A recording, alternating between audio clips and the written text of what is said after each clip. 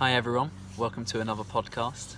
I'm Dominic, and if you don't know who I am one of the New Wine Discipleship Year students who are working with Holy Trinity Claygate this year. So I am mainly focused in youth, and actually in this time that means creating a lot of content online, kind of just for entertainment, fun challenges, things like that. And this is obviously when we can't meet up together and socialise and play games as we usually would have. Now lockdown is a bit different for me for a number of reasons. I think firstly, I'm a young adult. I have just come from a transition period of firstly living with my parents, wanting to be independent, but quite happily taking those meals and letting them do my washing. And then moving to uni, having that independence now, but still having loads of people around me in the same boat, people who can, check how I'm doing, wash up as well, that kind of shared community aspect. And actually now I'm living in Claygate by myself in an annex.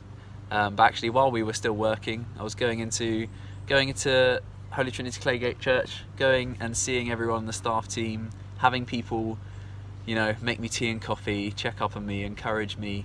But actually now we're in lockdown, I'm working by myself, I am living by myself, and I am having to do all those things for myself. I need to look after myself. I need to take care of myself in every way.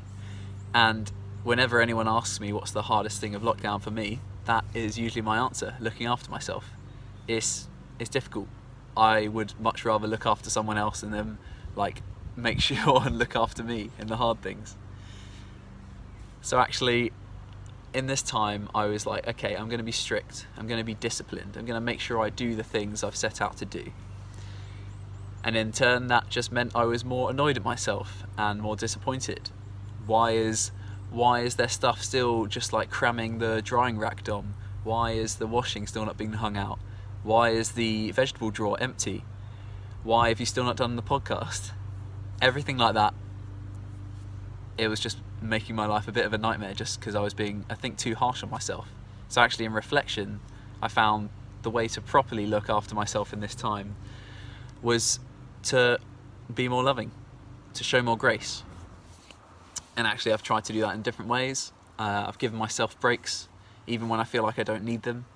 I've given myself treats, especially when I feel like I don't deserve them. And I've tried to be grateful and celebrate the tasks I've done, even when there's other tasks I haven't completed. It's not been easy, but I'm slowly getting there.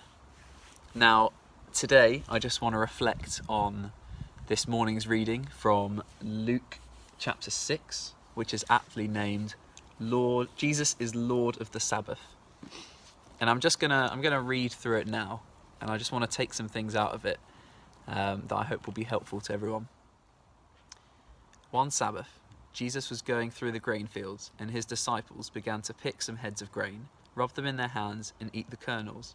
Some of the Pharisees asked, "Why are you doing what is unlawful on the Sabbath?" Jesus answered them, "Have you never read what David did when he and his companions were hungry? He entered the house of God, and taking the consecrated bread, he ate what is lawful only for the priests to eat, and he also gave some to his companions. Then Jesus said to them, 'The Son of Man is Lord of the Sabbath.'" Now, one thing to just take away from that first is that Jesus is clearly saying that their human needs were more important than the religious rituals of the time.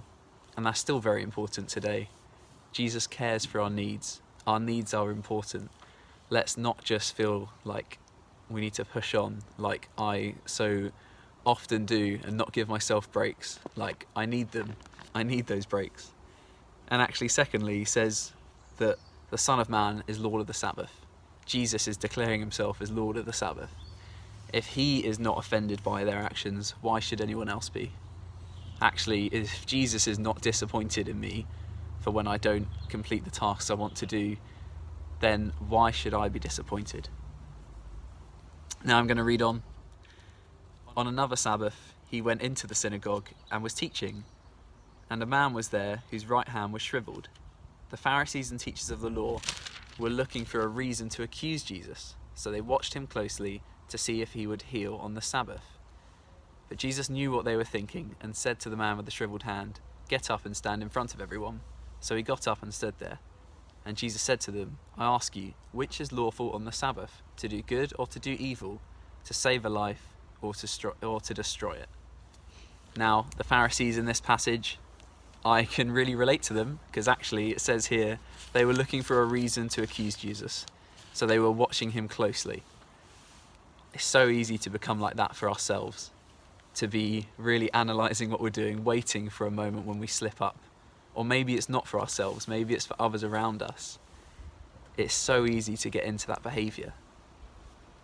But actually, Jesus then goes to say, I ask you, which is lawful on the Sabbath, to do good or do evil?